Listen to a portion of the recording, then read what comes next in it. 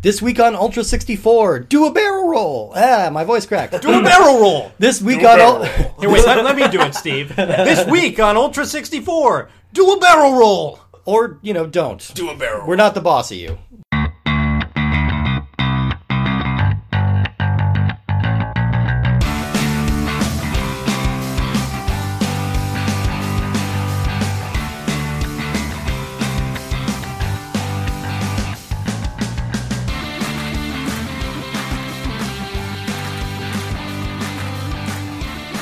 Welcome to Ultra 64. We are the internet's high-flyingest, fox-shootingest, gun-totingest, laser-blastingest, barrel-rollingest podcast in the universe. My name is Steve Guntley.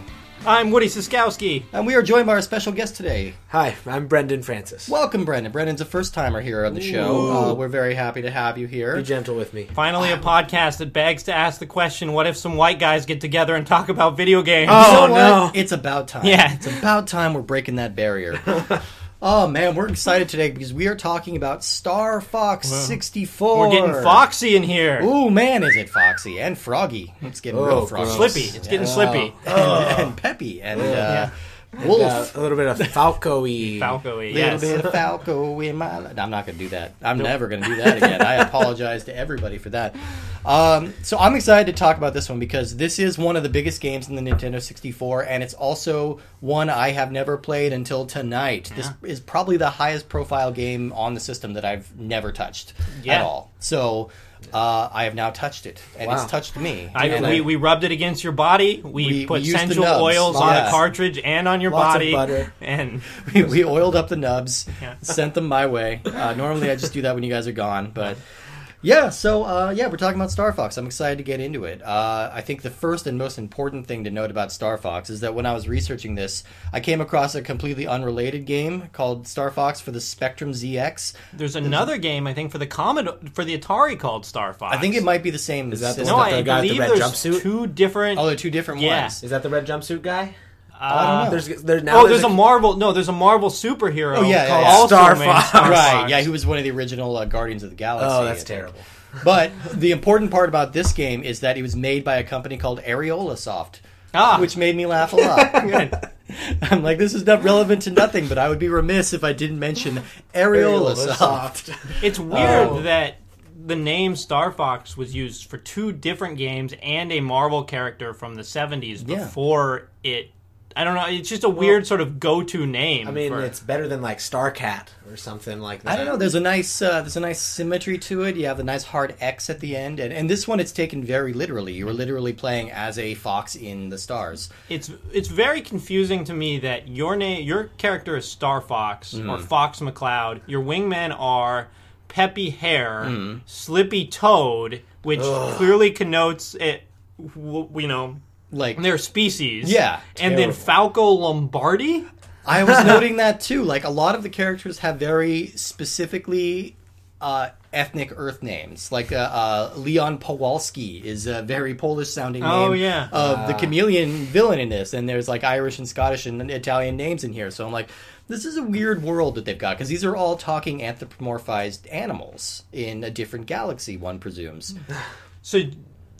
Yeah, do you think that they do refer to the other characters as sometimes, I believe one time Falco accuses someone of being a dirty monkey.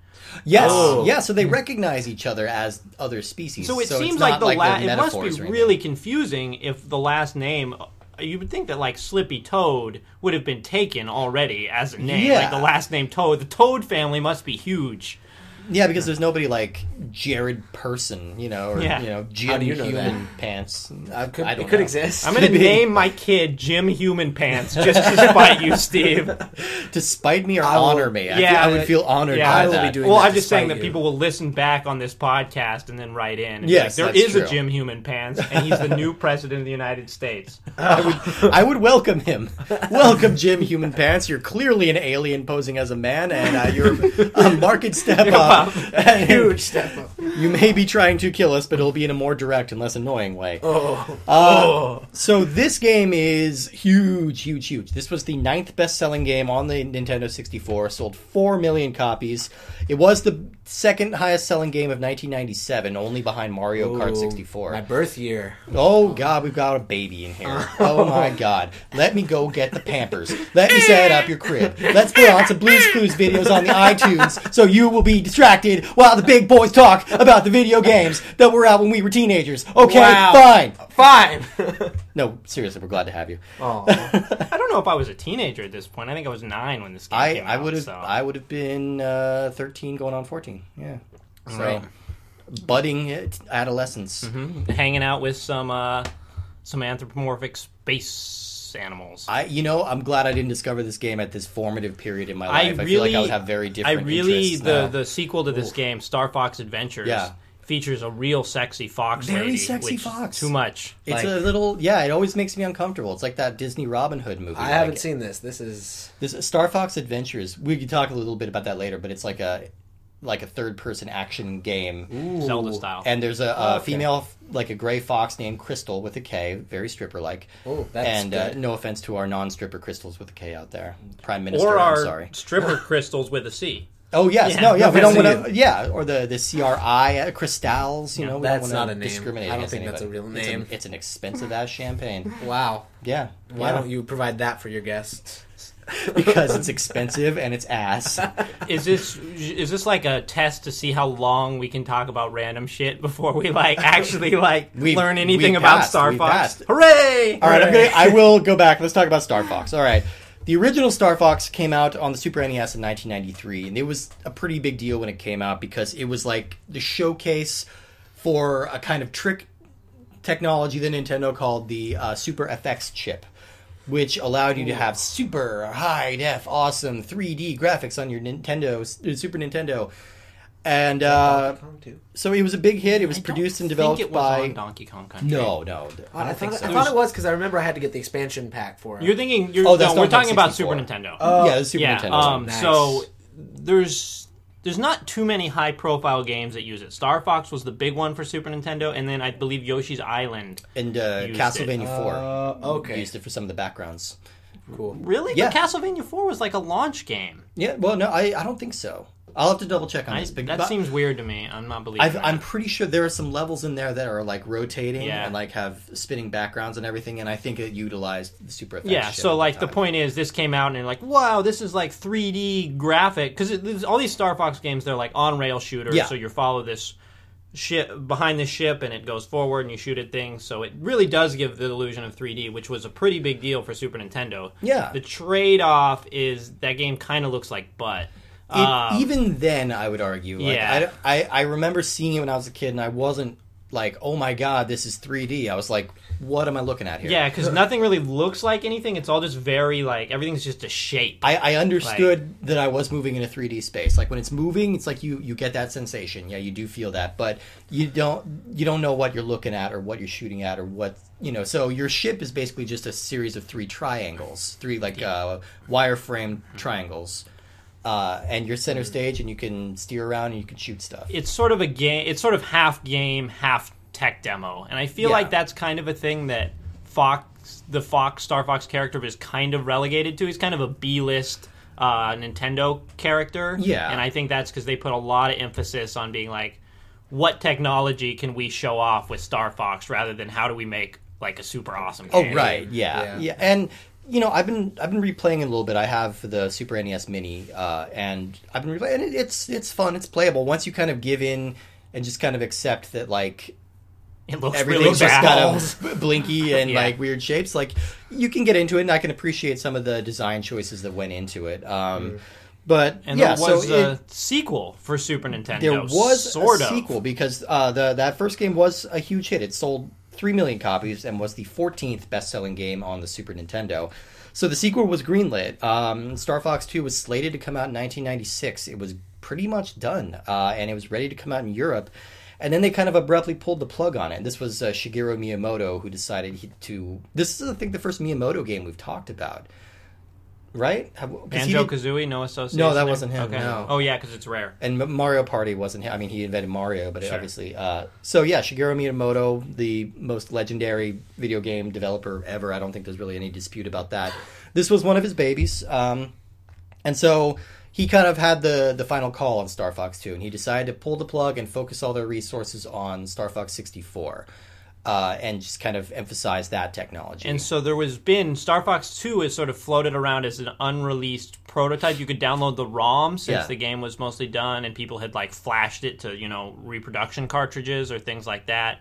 But it finally got an official release, 2017, on the Super Nintendo Classic system, which was kind of a big deal selling point for it. But honestly, it's, like, probably one of the worst games on that system.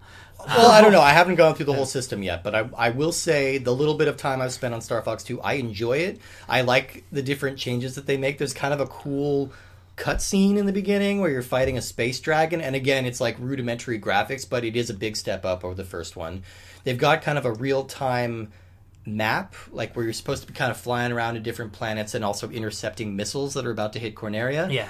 Which was a cool feature, I thought. And you could turn into a mech at any time. It's was like a weird cancellation when you in 1996 you're like, why did they cancel this game? But like looking back, it makes a lot of sense because I mean, obviously we're going to get into more Star Fox 64, but I think a lot of the things that make Star Fox 64 fun and impressive would not have been fun and impressive because you would have just seen them in Star Fox 2. That's true. Like, there's a lock-in feature.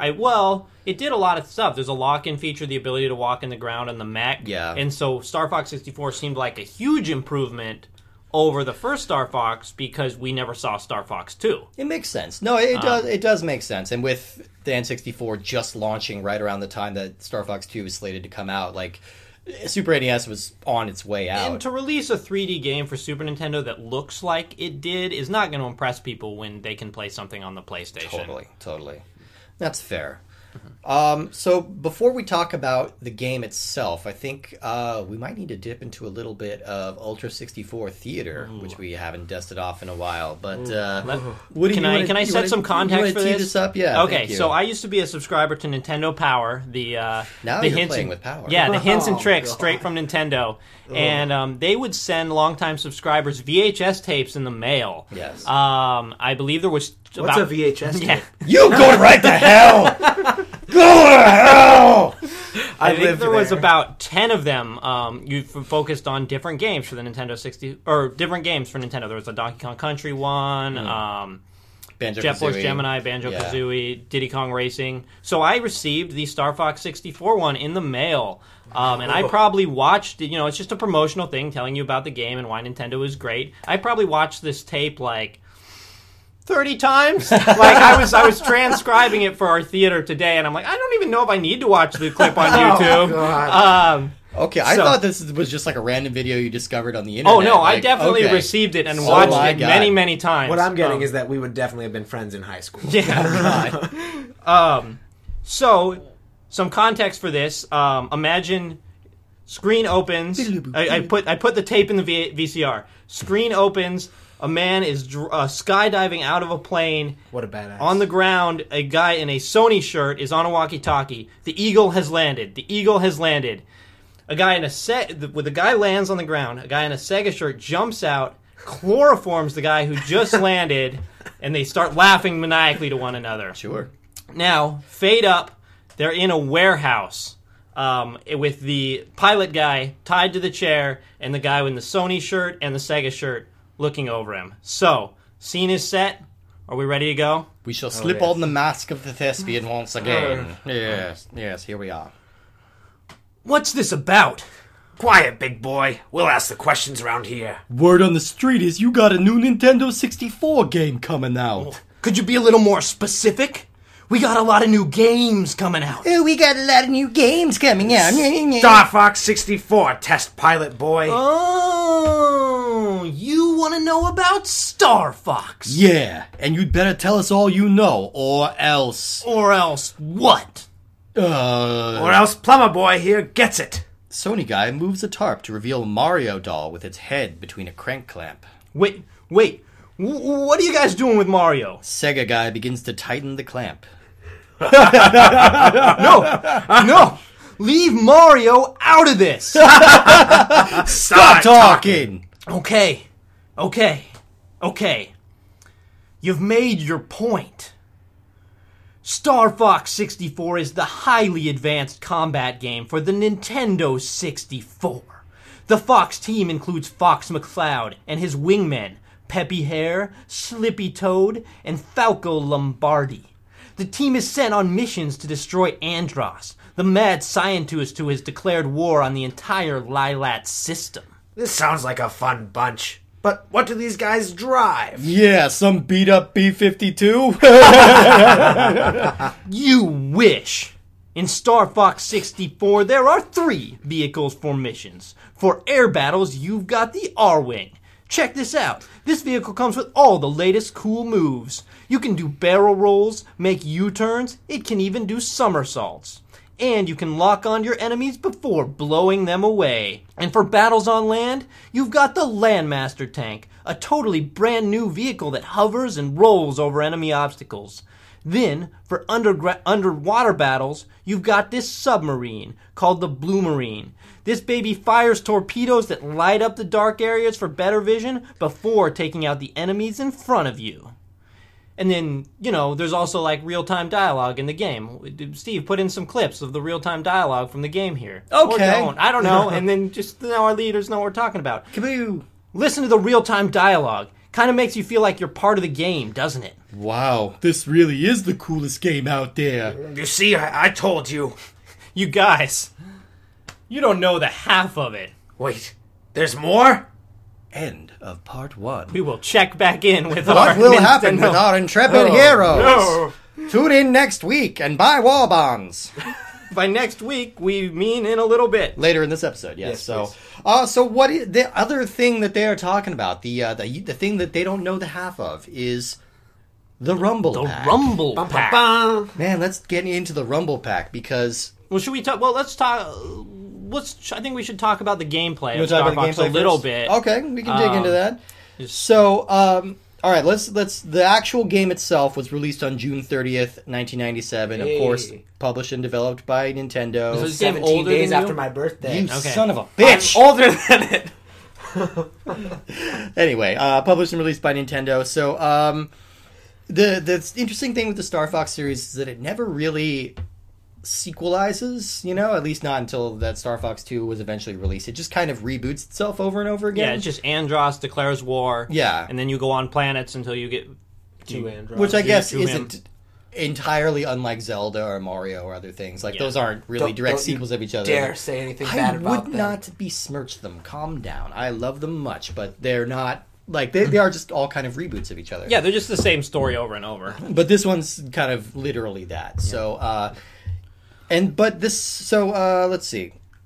Yeah, all right. So this series, very few direct sequels, and this is kind of a soft reboot of the first one with better graphics and a more detailed story. And much better controls and Yeah. more levels and Everything's everything. better.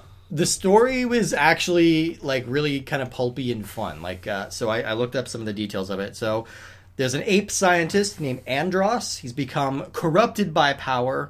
He develops a super weapon and destroys large parts of his home planet, which is called Corneria. So there's a space general that's a dog. His name is General Pepper, and he captures Andross, banishes him to the planet Venom, and leaves him there for 5 years. After all this time, they start noticing some bases popping up on planet Venom. They think he's starting to plan an attack. So they deploy the Star Fox team, which is made up of James McCloud, Peppy Hare, and Pigma Dengar, who's a pig. Oh, yeah, really? He's a pig. Really? Pigma turns out to be a traitor. He betrays James and Peppy. They are kidnapped. Peppy is able to escape and make it back, and he's able to tell James's son Fox about this.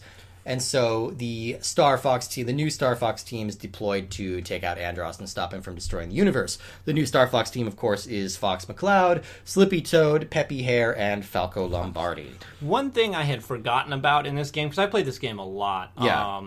is how good a job this game does of being cinematic. Oh, there's I would just get in the habit of skipping the cutscenes because I had, played it through a bunch of times. But there's cutscenes between every level. There's a level where, you're flying around a base and then this enemy team, like the evil equivalent of the Star Fox team, the Star Wolf team, comes to shoot you down. Pigma has joined that team. Mm-hmm. Ooh, are you talking about the one that I failed I did. epically? Yeah, you did fail epically, but then there's a bomb going. And, now you're trying to do this... is it still a dogfight if you're playing as animal? Yeah. I mean, foxes are kind of dogs, right? They're in the dog family, or are they more canine? cats? Yeah. No, they're canine. They're more canine. Canines. So you're flying around and you need to kill all these guys before you can deactivate the bomb, and depending on how you do in various levels, if you can defeat enough enemies or go these sort of secret paths, you unlock a whole different path through the worlds. There's 15 levels or probably 20 levels in this game. From what I read, you can take 25 different paths. Yeah, so there's a lot of levels in this game, but it's only about 7 planets long to make a complete playthrough. You can play through it in about an hour. Which we did. This is one of the few games we've actually... I think the only game that we've actually beaten while we were playing through it. Because you can. We played through the easy levels... And we beat the whole game in about an hour. But it's amazing the quantity of gameplay and high quality gameplay that they hide in this game, and because you can essentially not see the tank at all. I think there's only 2 levels that use the tank, and the tank levels are really cool. There's one where you're going along next to this train, and you have to shoot these trains, these switches to make the train go different directions. I don't think we saw the submarine ever, did we? No, there's only one submarine level, and I believe you need to go in the hardest path to get there. But I imagine that only kind of plays like the R-Wing levels, right? It does. It's just slower. Yeah. It's not super interesting. The tank is really cool. But all the levels are impressively varied. And some of the levels have a thing. Most of the levels, it's just on rails, so you're going in a very straight line. But some of them, the wings open up, and it's like a 3D space that you can fly in all directions and do tricks to barrel roll or somersault. Do a barrel roll. Do a barrel roll. The infamous sound clip is Peppy Hare shouting instructions at you, and it's very easy to do a barrel roll, and it's fun, and it helps you avoid damage. Yourself. You double tap one button. RR. Oh, ZZ. See, I was taking the wrong route there. Oh, see, that's the problem. This game has a lot of memes. I believe I saw an aim for the whole 4 hatches on the underside meme for a long time. Oh, I don't remember what that one was. I remember that. It's weird how much of a pop culture black hole this game is for me. I missed out on a lot of these things. Yeah, because you suck. That's probably true. So, there's a large amount of voice acting in this game. Mm-hmm. Really an impressive amount of voice acting to be crammed onto a cartridge. Let's not use the word impressive with the voice acting. I don't think the voice acting is bad. No, you have not played some of these games that we've been dealing with, Brandon. Cheesy. It functions to me as well as any mid-90s Saturday morning cartoon. That's fair. Yeah. That's fair. It's cheesy, but it's the quality is fine, and I feel like the actors are being passionate and emotive. Yeah. Well, and I liked all of them but one. Yeah. Yeah, you had a real bone to pick with Slippy Toad. What was it? What was bothering you? I don't know. Just a trope kind of character. Just made to be the weak link, and it ended up that Slippy was the weak link. Well, yeah. There's a constant stream. Sometimes the dialogue does get annoying where the characters repeat the same things over and over. There's definitely a lot of "Fox, get this guy off me," and I think which gets irritating. The animation for the dialogue is definitely worth noting. It looked like they were having a seizure every time they were speaking. Well, I read about this. Okay, so apparently a lot of the direction for this game came from Shigeru Miyamoto being a fan of. There's a 1960 marionette show called Thunderbirds. Which it's like a kid's show. It's all animated with these crazy looking marionettes, and that was a nod to that. Oh, really? Because that's how their mouths move when they talk. Up and down. So that was what he wanted to do, and it also saved time on animation, for the in-game little radio sequences. Okay. So allegedly, that's what the story behind that is.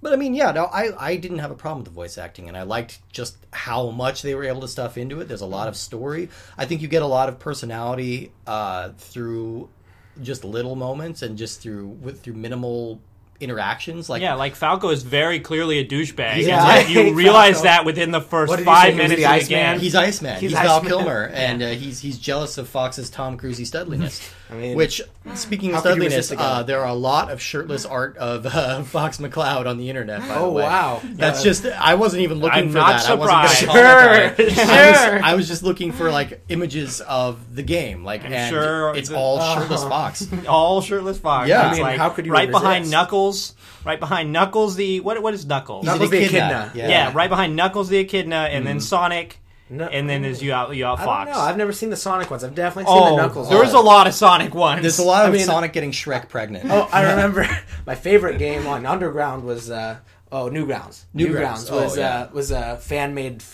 Tails game, and it was just about Tails' sexual endeavors. Oh my god! So if you think Knuckles is bad, just wait till you find that game. That's a maybe even weirder subculture than the Waluigi one. Like, I don't know, the Sonic. That's not Sonic subculture. fan. That's mainstream. I don't. You are wearing Waluigi purple, right? I am. Yeah, so.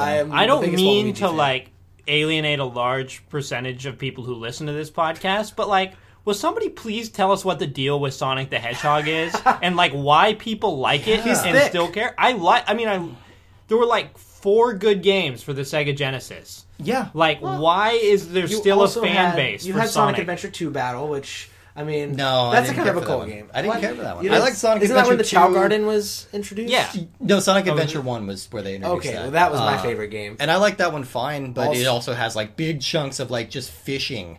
That's awesome. I just think it's weird that somehow Sonic has managed to maintain such a fan base. I think people who the Shadow game is the one that really solidified where the he's fan using base. real guns, and killing real Christ. people. That's my favorite game. Oh. Yeah, that's what you want. Yeah, I agree. I think that the whole fan base is kind of baffling, and they just announced like there's going to be a live action movie where an animated Sonic is going to team up with a live action James Marsden from Westworld. And they're gonna solve crimes or something. It's like that does not surprise me. It's like you can bet your ass I'll be there opening night, midnight. Wow. No one's gonna understand this. Maybe Woody will understand this reference, but the plot of it reminds me of a gnome named Norm. I don't know a Norm. Okay, I do. It's where Anthony Michael Hall is partnered up with a gnome, and they have to solve crimes. Wait, I tried to forget about that. You've seen that? Yes, I've seen it. Oh my god! Isn't that the Whoopi Goldberg dinosaur movie? That's too? Theodore Rex. Yeah. Rex. Theodore Rex is amazing. Wow, how did we get off on this tangent? I don't even care. It's amazing. So I will say after I've been replaying the Super NES games for the last couple days, like in preparation for this, and after all the time spent with those, this game looks fucking amazing. It looks gorgeous. Really smooth animation, great textures. I can tell what I'm shooting and when. You have excellent range of control, even though you are ostensibly on rails for the entire time. But that just kind of makes it more of a shooting gallery, and you're not worried about like zeroing back around. And it's actually kind of why the multiplayer didn't work for me. Ooh, we played a little bit. There's 4-player multiplayer, and it's all like dogfights. The multiplayer in this game is bad. Just factually, it has very bad multiplayer. I think. What was the last mode we played? Time Trials that one was okay. Slightly better. Where you try to shoot other enemies and get a high score. But I think that there's probably people have an association with this. There's probably a group of people out there who have only played this game for the multiplayer. Because like you said, it sold a bunch of copies. Yeah. You would go to someone's house, you're like, we're sick of Mario Kart, we're sick of GoldenEye, like, let's play Star Fox. And then you associate it with like... get sick of either of those games? That's a good point. Yeah. But I do remember, like, let's try Star Fox. And then we would play it and make, man, this is boring. Because the levels are so open, and you're the only things on the levels, so to just fly around behind the other person and try to shoot them down, it's not fun. It's totally negligible. It's essentially a single-player game. You could have an excellent time with this game and never touch the multiplayer once. Like, it doesn't hurt anything to not have the multiplayer. I definitely remember, and we'll probably talk about this more, I feel like there was a run probably right around the time GoldenEye was released or after, where they're like, every game needs to have multiplayer. And there's some bizarre games with multiplayer, like Donkey Kong 64 has multiplayer, which is not even necessarily like bad. It's just really weird. And then later they did like Metroid Prime 2 at multiplayer, and it was just really shitty multiplayer. Like, it's a great game, but it's just, I don't know, it just doesn't feel right, you know? It was just clearly such like a throw-on to... And just Metroid is meant to be played alone, I think. I think it's all about the isolation, and I don't know. I think Star Fox would be really cool with the co-op mode. Brendan asked me when we were playing the main game, he's like, so in 2-player, or is it like 1-player controls on the Wingman? And it's like, no. But that would be really cool. Fun. Yeah, I'm sure that's out there by now. Yeah, I'm sure, like the Wii U. I guess we haven't really kept up with the Star Fox games. Not as much. This is by far the most successful Star Fox game, right? Not even close. Yeah, far and away. This one was actually re-released for the 3DS, so they remastered it same way they did Ocarina of Time and just called it Star Fox 64 3D. Ocarina. I'm pretty sure it's Ocarina. Well, Ocarina is an ocarina made from oak. Oh, there it is. Okay, is that fact? I'll Wikipedia that real quick. Let me get back to you. The person who corrected us on Infogram, please write in. Could tell us how to correctly pronounce Ocarina. For the love of God. Yeah, I never really knew. Do we want to revisit our friends in the... Yeah, okay, so we'll see how Peter the test pilot is doing. When last we saw our heroes. Give me a second. Let's go back just a couple lines so we can catch the listeners up. So let's take it from WoW. This really is the coolest game out there. Wow, this really is the coolest game out there. You see, I told you. You guys, you don't know the half of it. Wait, there's more? Well, yeah. But Bob would kill me if I told you. Well, we'll just have to get this Bob guy to tell us himself. Fade out and fade in on Sony and Sega in a lab wearing yellow jumpsuits holding a box of pizza. Pizza for Bob? Are you... Bob? Yeah. Bob... But, sorry. Yeah, but I didn't order any pizza. Sony and Sega open the box and the room fills with knockout gas. Fade in at the hideout as Bob is tied to a chair. This is good pizza. Peter? Your test pilot buddy just spilled his guts about Star Fox 64. Peter, you didn't tell them about the Rumble Pack, did you? No. Bob, you just did. I did? You did. Spill it, big boy. Make me. With pleasure. Look at Plumber Boy now. Sony reveals the Mario doll again. This time its ears are connected via jumper cables to a battery. Sega guy touches the cables to the battery and the doll begins jumping around in shock. No, that's enough. That's enough. All right. This is the Rumble Pack. The biggest reason that Star Fox 64 is the coolest cinematic experience that there is. It's designed with a force feedback device that lets players feel the game. Wait a minute. You're telling me that this Rumble Pack actually lets players feel the game? Like, you're actually inside the cockpit fighting and flying? That's impossible! Nuh-huh. Yeah-huh. Hook it up. I want to feel this myself. Heavy guitar music starts playing. The Rumble Pack lets you feel different degrees of vibration, like when you turbo boost or shoot a bomb. The Rumble Pack feeds back a slight turbulent vibration. Whoa! I actually felt it! I told you. And when you get hit by enemy fire, you even feel more of the vibration. You feel even more of the vibration. Whoa, cool. What's really cool is that when you crash your vehicle, that's when you really feel the vibration. This is incredible! Well, what do you guys say? You into a little multiplayer action? Let's get ready to rumble! Gentlemen, welcome to Versus Mode. Up to 4 players at once. Each player has his own quadrant on the screen, and there are 3 game modes. This is fantastic! Now, can you play this on Sega Saturn? Nope, only on Nintendo 64. Well, what about PlayStation? Can you play this game on that system? Nope, only on Nintendo 64. As much as we'd love to stick around here and keep playing with you guys, we gotta go. Sorry, guys. Thanks for the pizza, guys. See you later, boys!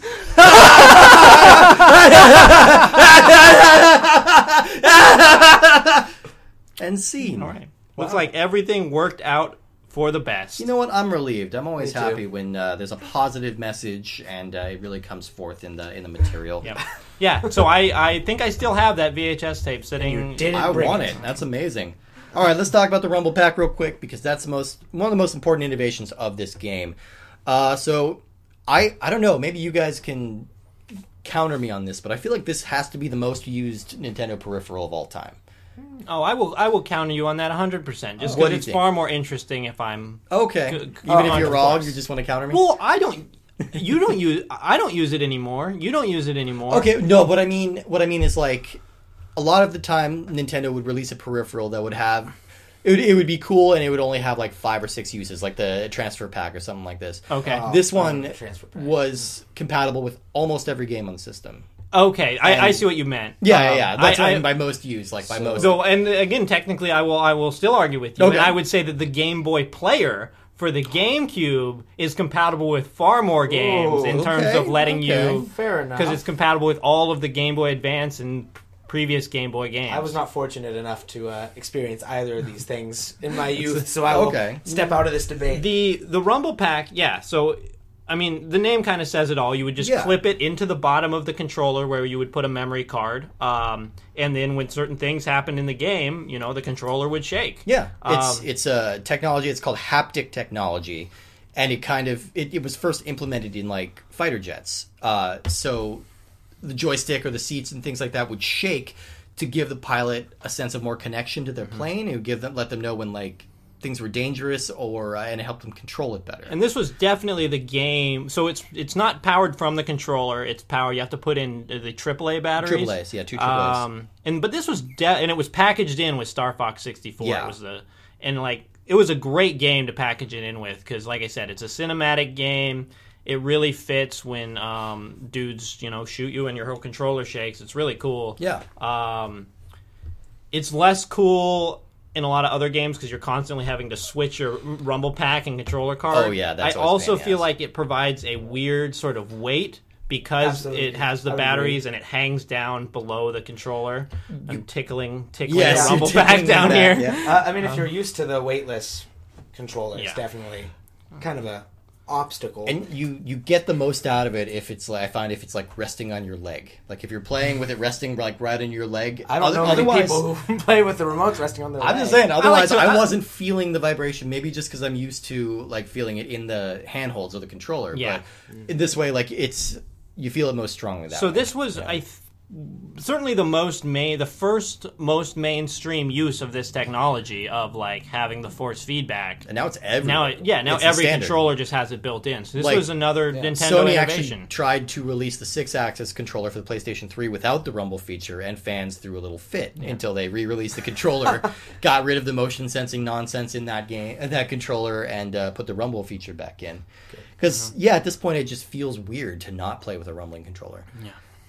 Which is a pretty huge innovation. Yeah, I mean, so they weren't the first to get to it. I guess technically the first to get to it was the Aura Interactor. Do you remember this? No. It was a vest. It was a rumbling vest that you put. I remember seeing ads for it in the back of like EGM and stuff, and I really wanted it, but I never got one. Was it Nintendo as well? Yeah, it was compatible. Well, it was a third-party thing. It was a third-party peripheral. Yeah. So it was designed to go kind of with like Mortal Kombat. Like the idea was you're supposed to be getting punched in the chest and you feel like that a vibration. That doesn't sound pleasant at all. I know. It sounds awesome. It sounds great. I don't know. I was like, oh man, I want to feel Baraka rip my spine out.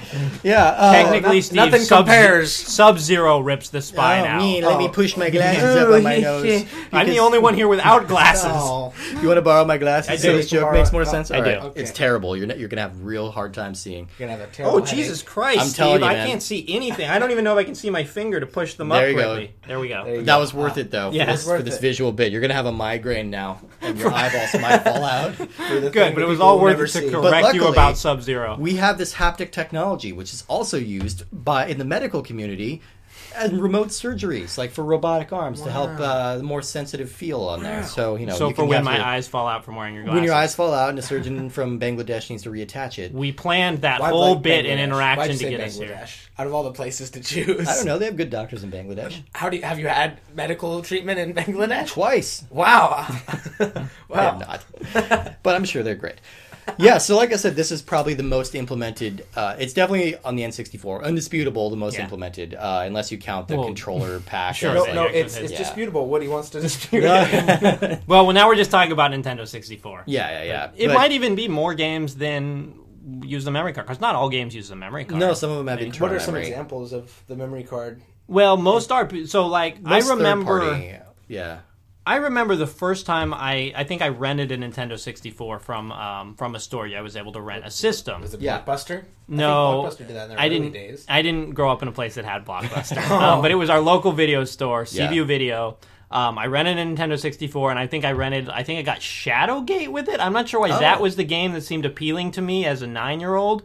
I love that NES game. But I stopped playing, and I'm like, where's my save data? I had no idea that games required a memory card as a thing, because that was not a technology that you either had a password or the game saved on the card.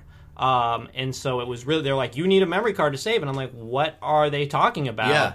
And so I just I guess I'll just turn it off. And then I lost all my Shadowgate data and I haven't played that game again. I had the similar experience when I bought my first PlayStation 2. Like, I was real excited to play it, and then I'm like, oh shit, I just spent all my money on this system and this game. I can't afford a memory card. I remember save anything.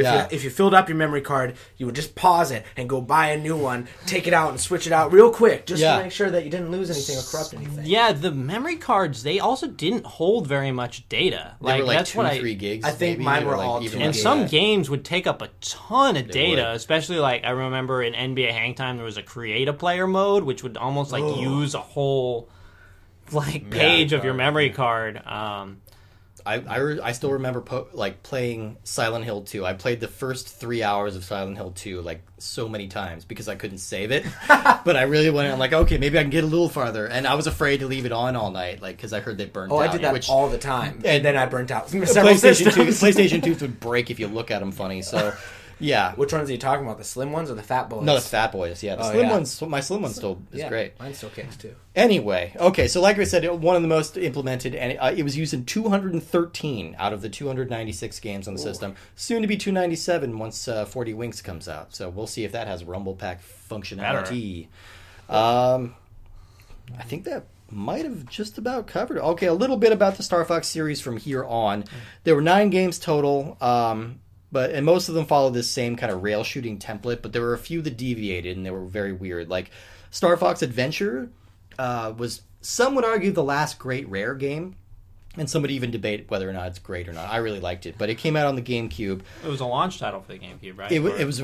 I don't know if it was launched, but it was very early because it was supposed to be a Nintendo 64 game. It was called Dinosaur Planet, and then when they realized that they were gonna missed the release date and that it was kind of getting into the final years of the N64, they slapped the Star Fox license on it and kind of reconfigured it for the GameCube. One thing I read that made sense was at this point they knew that Rare was going to get bought by Microsoft and go over to Microsoft, so they decided to put the Star Fox license on it so that Rare couldn't port it to a Microsoft system. Let me interject a question here. Yeah. Newbie here. Yeah. What are we talking about with Rare? At first I thought we were talking about Rare is the company that made GoldenEye and Donkey Kong 64 and got it. Banjo-Kazooie. Made a bunch of great games. Basically, just try to. You got to listen to the podcast, Brendan. You would know these things. I have, but I just. All right, we're going to sit right here while you listen to all 30-something episodes. Great. Okay, we will wait. Dead air.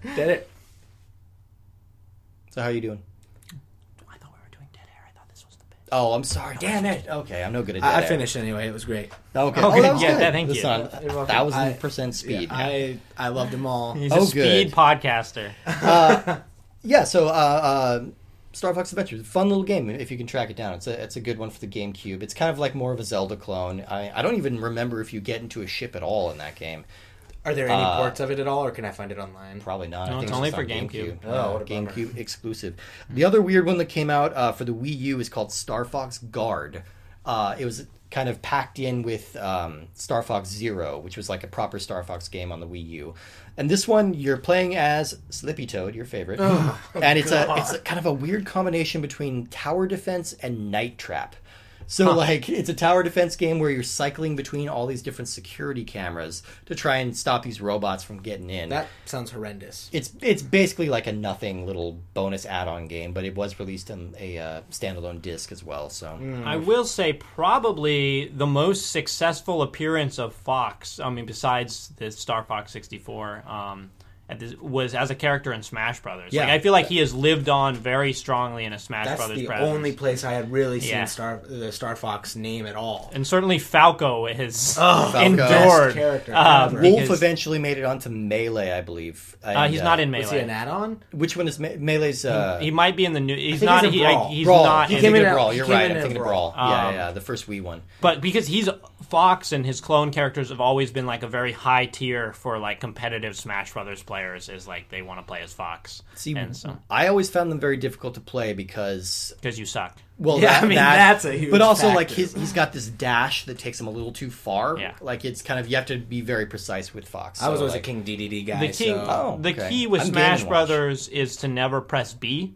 Yeah. To only use the A attacks because the B attacks are just a waste of time. Okay. I think Snake had some pretty cool B attack. Didn't he have a good B attack? Yeah, no one wants to play as Snake. What are you talking about? Snake's great. I'm just talking I was about. Excited he was in there. Totally. Yeah. But I'm just talking about if you want to play at some kind of competitive level, it's all about like juggling people with your A attacks to prevent them from having any recovery animation. It is kind of weird. Like we'll talk about this more when we talk about Smash Brothers. But like I feel like with a lot of fighting games, there's like one character that everybody kind of gravitates to that's like really good to spam, like Eddie Gordo in Tekken or whatever. Like, easy to spam all these attacks. Maxie and Soul Calibur. Yeah, but I feel like with Smash Brothers, everybody has their own character. Like everybody has one character that they're really good at. Kirby for a long time. I would say that Kirby was the go-to noob character in Smash Brothers, where people would fly up and like rock down on people just constantly. You can steal people's powers too. Yeah. I mean, yeah. So that's kind of a huge. But bonus. like my best character is Mr. Game & Watch. Yeah. And like I don't know anybody else who plays Mr. Game & Watch, but I I play him DDD all the guys. time, and he's great. Anyway, So look forward to that episode sometime. that's gonna be a fun one. Yeah. You guys have anything else to say about Star Fox 64? Are you ready to move on? It's dope. I'm a fan. It's great. I like I it. enjoyed it, even though I was terrible at it. You just were. just the worst. I'm glad I'm not the worst gamer in the room for once. Whoa! We did kind of throw you under the bus in terms of like, there's the intro level where like Peppy does a good job, like telling you to do a barrel roll and teaching you different skills, and then we're like, it's the third level, and we're like, okay, Brendan, you play now. And it was one of those dogfight levels too. Oh Terrible. yeah, you were getting spammed. So bad. Well, okay, so we're going to move on to our rankings for new listeners. We rank each game that we play. We add it to our list. What are we up to now? We're over 50. It's like 50. 55. Yeah, 55. With Transformers, Beast Wars, Transmetal in the back. For both of us. So now this is a new Beast themed game. Yes. I'll go ahead and go first. Yeah, go for it.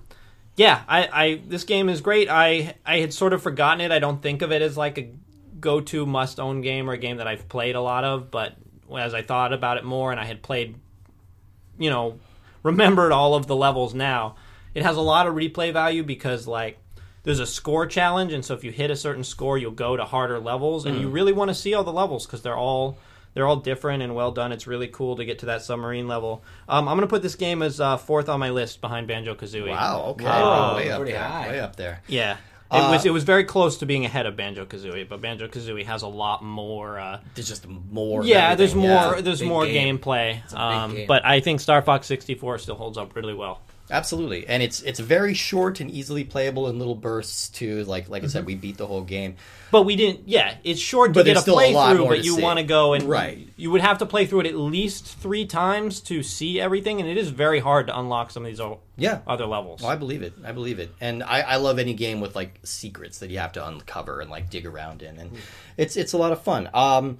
Yeah, this being my first time playing through it, I thought it was great. I had a fantastic time with it. I understand all the hype around it now.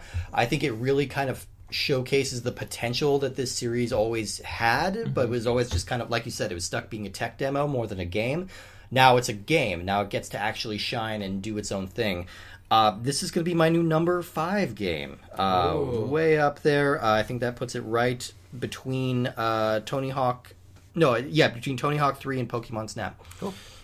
So Brendan, you have one game on this list. Where would you like to rank it? I'm going to go with a different rating system. Okay. I'm going to go with a Goldblum. A Goldblum rating. Okay. I'd give this one at least 8 Goldblums. Nice. Okay. Possibly 8.5. Nice. That's a good amount of Goldblums. I think that we should not explain how that system works at all. I don't think we need to. I think the name of it is explanation enough. Yeah. Before we close out, we have one letter. I'm going to read. It brightens my week when people write letters. I love it, and this one's even taking us to task a little bit, and I'm so I happy think about that it. all of them are going to be taking us to task A little bit. Maybe someday we'll get a letter that's like, "Keep up the great work, guys." Yeah. I think I've sent a majority of these keeping you up to task. Or, if you guys want to write like a keep up the good work one, you could write that on our iTunes account at, go and give us a 5-star rating and a review. That helps us out a lot. That was a nice plug. I think Thank that was a you. good quality I had to see. But in the meantime, you could also send us emails, Ultra64 Ultra64podcast@gmail.com.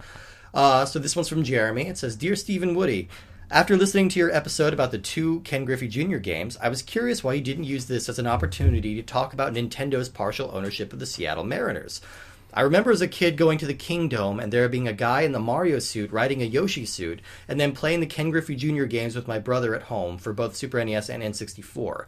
Also later on, once the DS came out, Nintendo did some cross-promoting by letting you view replays of the game on your DS or 3DS when you were at the stadium. Hopefully informative, Jeremy. That's very informative, and I think I knew that thing about Nintendo owning the Mariners, but it slipped my mind to include that. If they were statistic keepers for our podcast, they would mark this one in the error category. I think because we really dropped the ball by not bringing that up. We did in our This is baseball show. talk again. Yeah. I understand it. It's great. Do they still have partial ownership over the Mariners, or is it? I don't know. God damn it, Brendan! Why do you have to ask us more questions? You think I would have looked more into this once I got this letter? Yeah, you would have. Jeremy, will you write us again and tell us if they still have ownership? For the love of God. Even though you live like 10 minutes down that way. For us, this has been a couple days in between podcasts, but people listening, this is several weeks. So, this is going to be even more egregious for them. Who owns? But live Googling, everyone's favorite part. But in the meantime, I'm going to tell you about our social media. Hit us up at Ultra64 Podcast on Twitter. I would love to have more Twitter followers. I tweet goofy things sometimes. Hold on, Steve. I have important updates. Okay, what do we got? Nintendo of America sold by Mariners to be sold by Nintendo to ownership group led by John Stanton. I don't know who John Stanton is. Sounds important. But he's a member. He owns an ownership group, so their job is to just go out and own things. And now they own the Seattle Mariners. So no longer does Nintendo do that. I own a lot of shit. Look around this room. There's so much shit. There's so much shit in here. Yeah, I own stuff. There's a very scary little doll. It's not even a doll. It's a sculpture. God, it's like a Hummel figurine. I hate that. I think that's Nicole's grandmother gave us that. It that freaks me out too. I work in here too. That thing's looking at me every day. That makes it much worse. Sometimes it sings like very lightly under its breath. It's pretty great. Yeah. But yes, you can see our full rankings at ultra64podcast.com. We keep those pretty up to date, so take a look at those. Like we said, rate us, review us on iTunes. That helps us out a lot. Tell your friends. Do you think that Nintendo was able to get the Ken Griffey license for free because they own the team? No, probably not, because he probably that'd be owned by the Players Union, and so I'm sure he owns his own license. I think it's a whole different thing. Okay. That's an interesting thought. Anyway, that has been the show for this week. Brendan, thank you so much for joining us. Yeah, it was my pleasure. I love being the third guy you caught. No, yeah. You were like the 8th guy. I believe that. Calm down. No. Thank you so much for coming in. He was very last minute, and he helped us out a lot. So thank you very much for that. My pleasure. Next week, oh, Christ. All right, we're pulling a Band-Aid on this Christ, one. The game. Featuring Christ. It's you stars Jesus Christ in a b-boy dance battle to save the community center. I thought it was going to be a gritty survival game after he comes out from the... We all know he does not survive, Brendan. At least not on this plane. Not in the conventional sense, no. Survives for eternity. Anyway, the game we're playing next week, and I'm... what is it, Steve? It's NFL Quarterback Club, Woo! 1998 through 2001. Featuring Brett Favre. I fucking hate football. This is going to be... this is less than half of the football games we have to play. I know. It's just a dent in them, but... Think of this as building up an immunity to it, when you go get your flu shot. From when people tell me is that these are these are fun football games if you like that kind of thing, but I don't like that kind of thing. So maybe I'll get lucky. I'm about to go to Peru for a couple weeks, so maybe I'll get lucky. I'll get bit by a snake and I'll die, and then we won't have to worry about this. So if you don't hear the episode next week, then I'm dead. And send all money to. I will just continue nowhere. Hello, this is me, Steve Gutley. This is my podcast. And it's always so weird hearing your own voice. I don't know. I wouldn't have thought I sounded like that. Yeah. You definitely do. I can confirm that. Yeah, I sound like Sega. Yep. Sega. Anyway, everybody, thank you so much for tuning in. We will see you next week with NFL Quarterback Club. Everybody, do a U-turn, do a barrel roll, shoot a laser beam. Fox, get this guy off me! Do a barrel roll.